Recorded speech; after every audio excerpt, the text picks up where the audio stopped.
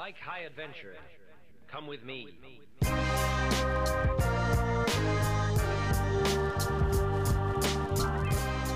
Church family, we're back again with the Blind Spots podcast. It's Corey Williams, Deacon Corey Williams. I'm supposed to say that now all the time? I think so. You got promoted somehow. Yeah. And Pastor Rolo Bernalis. We are listening to the Blind Spots podcast, and our aim is to help First Baptist Church of the Lakes to identify its spiritual blind spots in order to more faithfully walk with our Lord and Savior Jesus Christ. We are churchmen. Yes, we sir. love the local church. Christ Amen. died for the church. Amen, amen. So we've been away for a while, but we're back. And why have we been away for a while? What's been going on? You've been playing. I don't know what you've been doing. I've been working. It's called work. W-O-R-K. I don't know what you're doing. Yeah, no, we've been taking care of some business, personal business, church business. Just been busy. So we're back. It's a busy season, but it's great to be back. But our great government speaker of the House, Mrs. Is she Miss or Mrs.? I think she's married. I don't know. Nancy Pelosi has moved us to speak again. So you really want to talk about this? Yes, I definitely need to talk about this. Okay, let's talk about it. All right. So recently in the news, Nancy Pelosi, well, just for some background. So recently, unless you've been living under a rock, you know about the George Floyd murder trial, and Derek Chauvin was convicted of murder, or what was it? No, third-degree murder. 2 counts of murder and 1 count of manslaughter. Yeah, so third-degree murder, second-degree murder, and manslaughter. And while in commenting on the case, Nancy Pelosi made some comments that I think are very, very, very interesting. That's correct. This verdict came down on April 20th, nearly 2 weeks ago. And, I think we first need to say, though, brother, when there's a loss of life, we should all be saddened and brokenhearted over Amen. that. Absolutely. And so when we look at this Derek Chauvin case, we were moved by the Nancy Pelosi statement. Right after the verdict, she says this, quote, "Thank you, George Floyd, for sacrificing your life for justice, for being there to call out to your mom. How heartbreaking was that?" And she goes on to say, "And because of you, your name will always be synonymous with justice." Is there anything wrong with that statement, Brother Corey? Yes. Like what? There's quite a few things wrong with that statement. But I'm gonna let you go first because I want to hear what your comments are. Well, there's some key words in her statement. I don't think this was an appropriate statement because she's using words like sacrifice, life, justice, and she uses the word justice twice. But those words are key words. And in your mind, what does that sound like? Well, when I listen to this, it's a couple different things wrong with it. First, George Floyd didn't sacrifice himself. No, he did not sacrifice himself. Actually, what happened, if you read the story and the account of what's happening, what started this whole situation is that a store clerk called the police on George Floyd. Why? Because he passed the $20 bill, which was fake. And to pass a fake $20 bill is against federal law. That's what started this whole situation. So he had zero intention to sacrifice himself. Right. So, it's not a sacrifice. It's not, his intention that day was not to give his life for the cause of justice. No. Derek Chauvin, the police officer who held his knee on his back and on his neck, none of this had anything to do with sacrifice in any way, shape, or form. Nobody had that on their mind. That was not any kind of thought in their mind. And then the man died at the hands of a negligent police officer. And for her to say that he sacrificed himself is just, I don't know if she misspoke, but it was definitely wrong. Well, I think it's clear that she had much time to think about what the potential of the verdict would be. And to make that type of statement with those type of keywords and terms, I think are very inappropriate. Absolutely. The other thing, though, that is, I want to talk about. Do you got anything else you want to say about that? No. Well, the only thing I would say is, again, it's a sad situation, but on the day that George Floyd died, he had zero intent or intention to be a martyr, to sacrifice his life, or to be some sort of saint. That's right. Now, I'm glad you brought up those words like saint, martyr, and all that kind of stuff, because what's very interesting about this statement, if you listen closely, this statement, now, to be fair, there have been a lot of people who have criticized her already for making this statement. People who would align with her politically have criticized her for making this type of statement. But what I want to talk about is I want you to listen to the religious overtones in this statement. Thank you, George Floyd, for sacrificing your life for justice.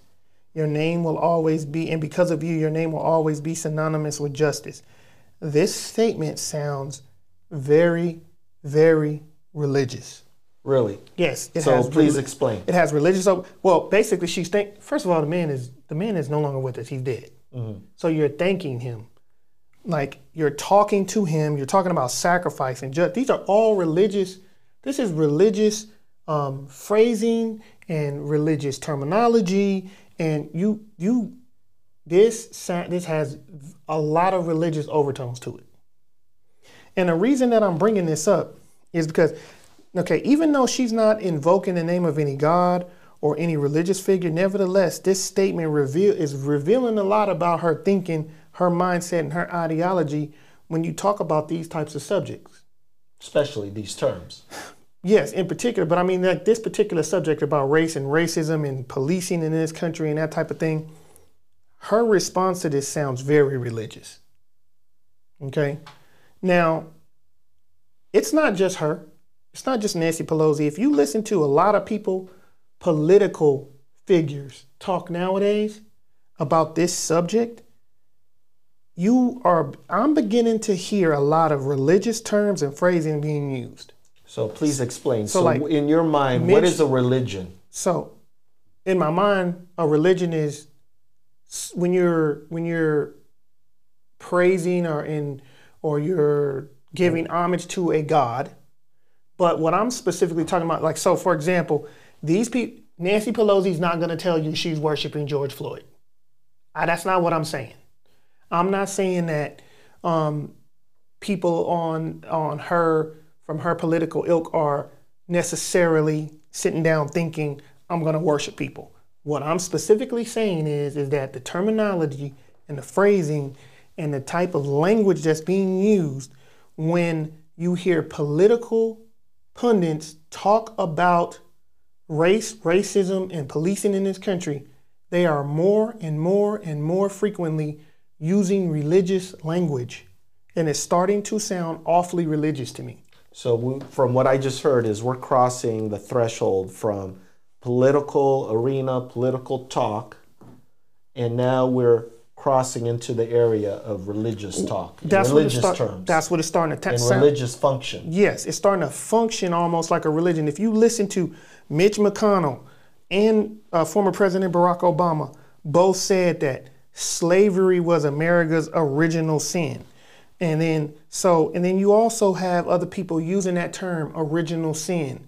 You got all of these different types of terminologies that clearly came from Christianity, that came from a religious framework, are now being used and co-opted to talk about race and racism.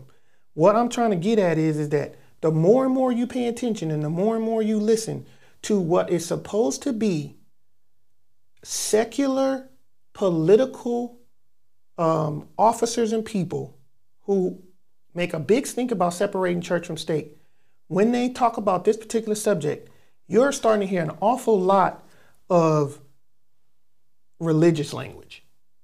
For example, that's what I gave you that when I said Mitch McConnell using the term original sin, Barack Obama using the term original sin. You got Nancy Pelosi talking about sacrificing your life for justice. Where does that language come from? All of that language is coming from the scriptures. Well, I would say, just to make it more clear for our audience, is that these terms are in the Bible, except race and racism. The word there is partiality. But well, these the term original sin is not in the Bible. However, sin is in the Bible, not original sin. Yes, as a theological construct. Yes, but the phrase original sin that's a theological construction. You got that from Christianity.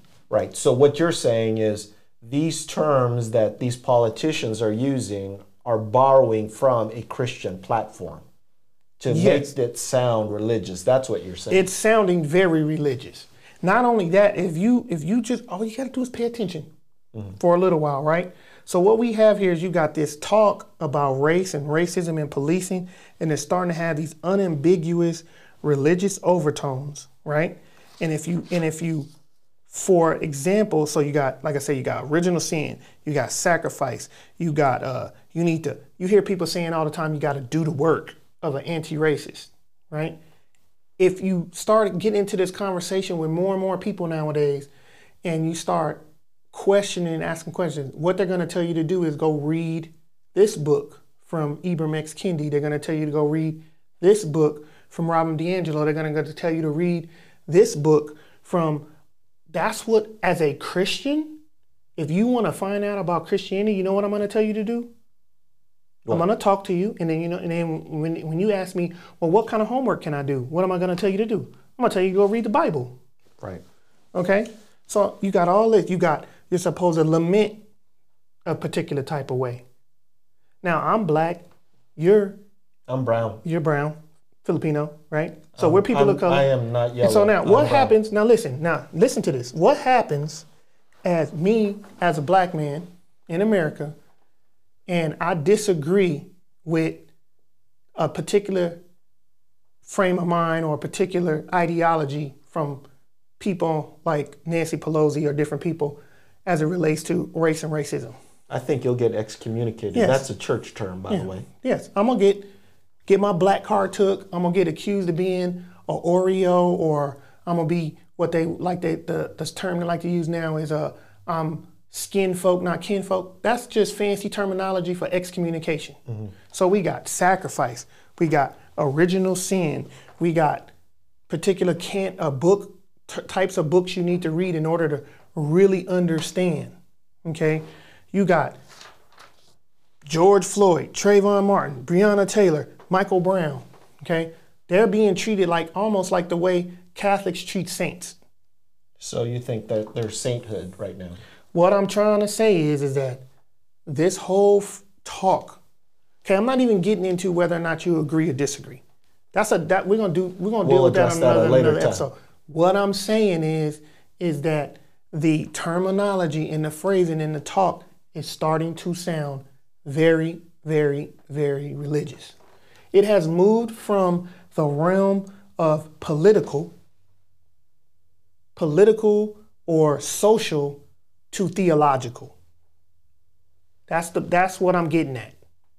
So this whole talk, can we say that it's acting and looking more and more like a religion? Yes, very much so. That's my whole point. The more I hear that people talk about this, the more and more it start supposedly secular.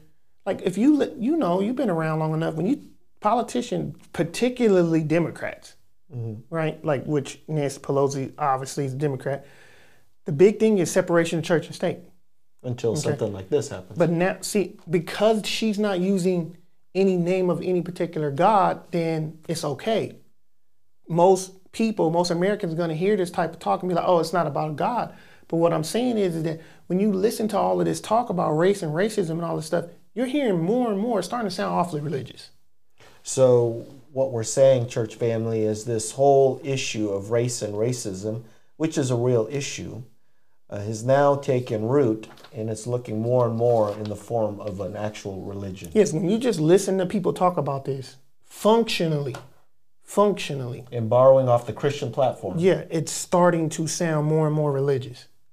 But obviously, these terms in the Bible have different definitions than what these secular folks are using them for. Right. That's why I'm saying, I just want to be clear that I'm not saying that these people are intentionally in their mind going, oh, I'm about to go worship George Floyd, or I'm about to go worship Breonna Taylor.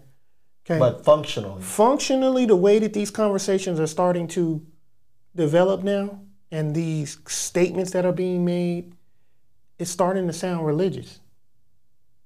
Yeah, with sacrifice and life and justice and lament. Yeah, and like all sin of these are religious. And original sin. Yes, these are all And religious terms. Where are you getting this from? They have to borrow from the Christian platform, which they deny and reject in order to make their case. Right. They just use the same words but different definitions. So you know this, when people start rejecting God, right? When they reject the God of the scriptures.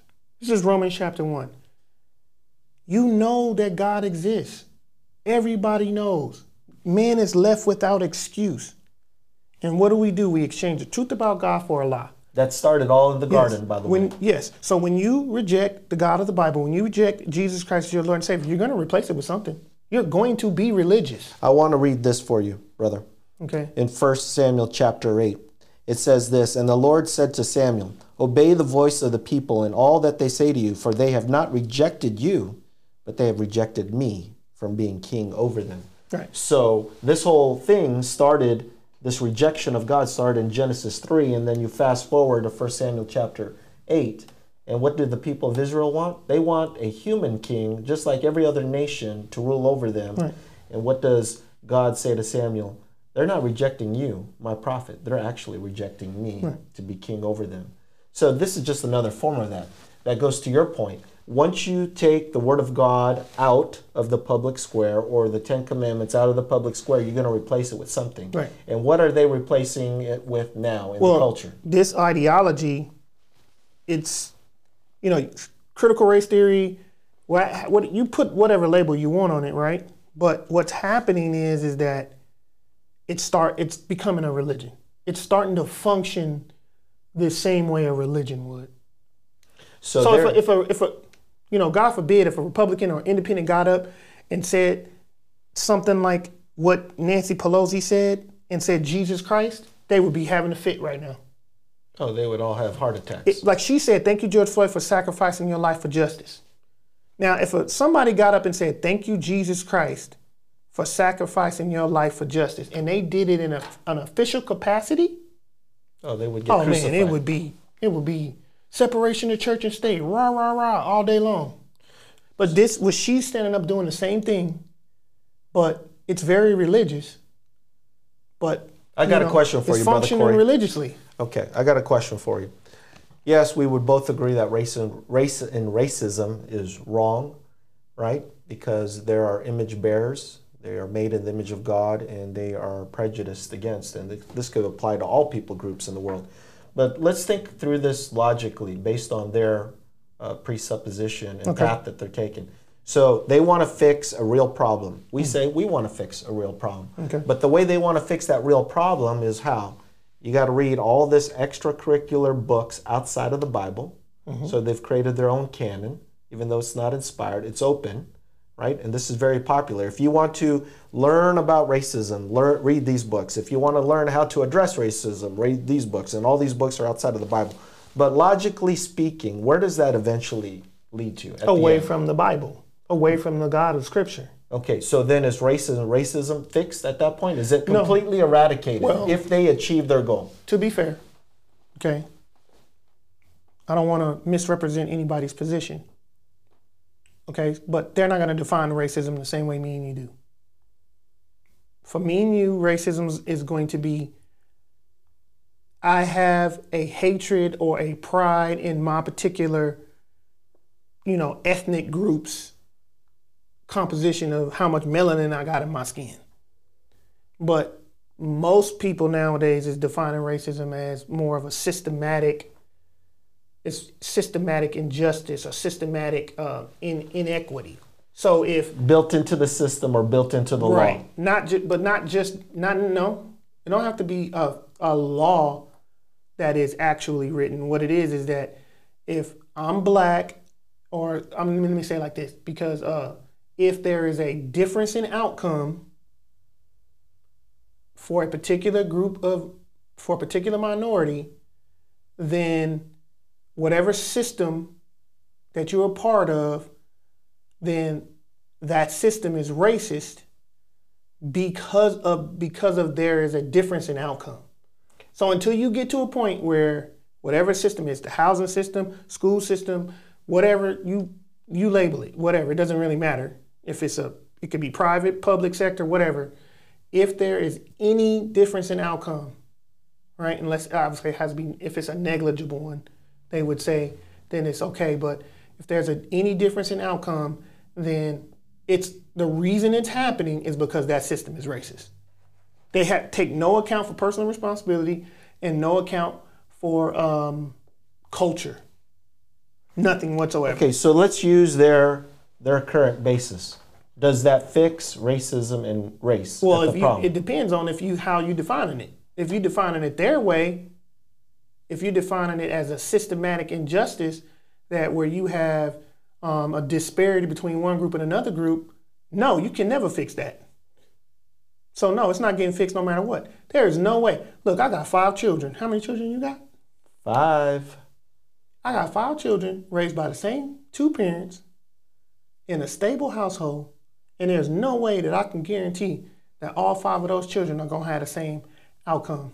I can't even guarantee that with 5 people. How in the world am I going to guarantee that across a nation the size of the United States? Right. So no, their plan's not going to work.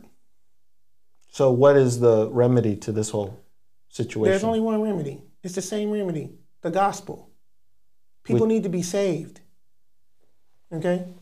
The only way you're going to ever fix racism is by people being saved through the person and work and coming to repent and believe in the person and work of Jesus Christ. They know that they're a sinner. They come to the realization that I am a sinner. The only way that I can be saved is through faith by grace. And then I will start to look at other people with a different melanin count than me differently. That's the only thing that can stop racism in any real way.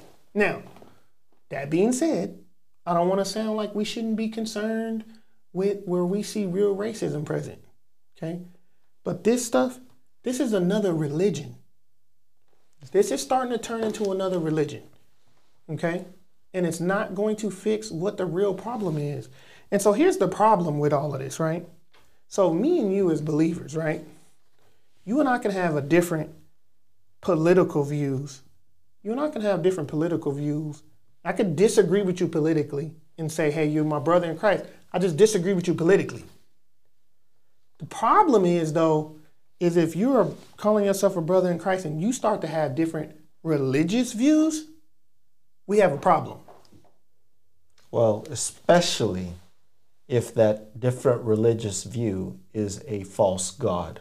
Right. If you start talking about false gospel, see the problem with a lot, we can't get in, we wasn't even supposed to get into this. Look, we're going to have to do some more episodes on critical race theory, biblical justice and that and the like.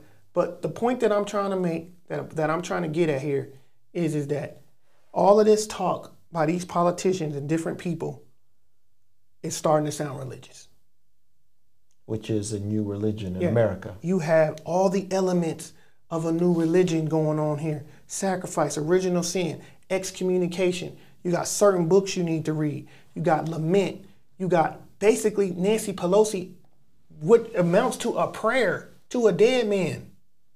Okay? And like he's a martyr. Yes. What else do you need? Oh yeah, you got martyrs. Trayvon Martin's a martyr. Breonna Taylor's a martyr. Michael Brown's a martyr. All these people who have died, they're basically being looked at as martyrs. Yeah. Okay, and again, like what other George Floyd was not looking to be a martyr that day. What other elements, Pastor Rolo, do you need for something to be religious? No. What's missing? You got excommunication? Yeah.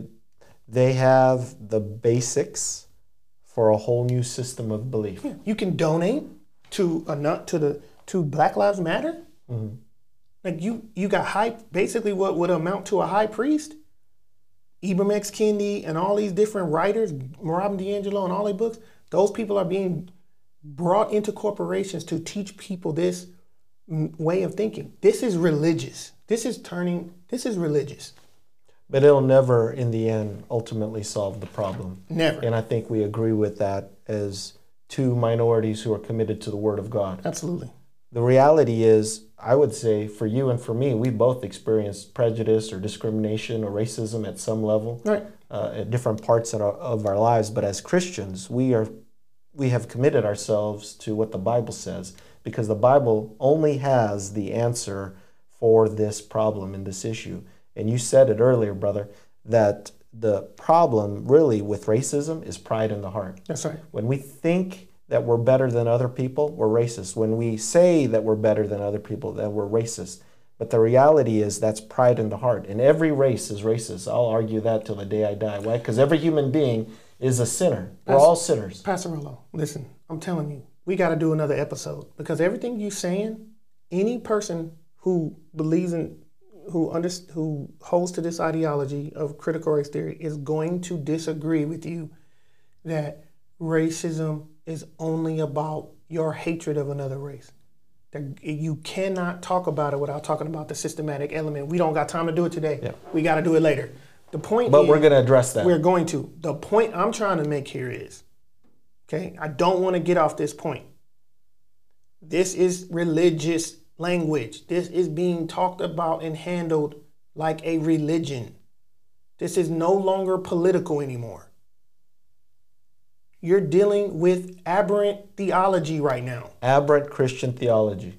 Okay? You're taking Christian terms and applying them and using them in a way that the Christian church has historically not used them in the past. It's redefining. Okay? You're redefining Christian. This is a theological issue. But I do want to say this for our audience. The hope is always in the person and work of Jesus Christ. Amen. It humbles every person, man, woman, young, old, black, white, brown, yellow. By the way, you said earlier, Oreo, right? Mm-hmm. If it makes you feel better, I've been called a banana. Yellow on the outside, white on the inside. But we both love Jesus Christ. That's right. Right? That's what brings us together. That's right. So with that, church family, we're going to make sure that we address other blind spot episodes regarding this, because there's a lot of tentacles that are attached to this. That's right. Yeah, we definitely need to do some more fleshing out of this concept of justice, what biblical justice actually is. Because this word is being tossed around so much, like I don't think people really actually have a definition of what the Bible says. And so what would we say to our church family that's listening to this, or the broader audience? We want to warn them about a new religion that's here in America. I would say to them, listen to some future episodes so we can deal with this more thoroughly. Yes. When a good king would take over in Israel or Judah, he would get rid of idols and false religion in the land. But even good kings wouldn't take down all the high places. They were so entrenched in the culture and seemed so normal that good kings didn't think to remove them. The high places were blind spots. The people could not see what they represented until the high places were torn down and the blind spots exposed. Thank you for listening to the Blind Spots podcast. All right, see you guys later. That's a tongue twister.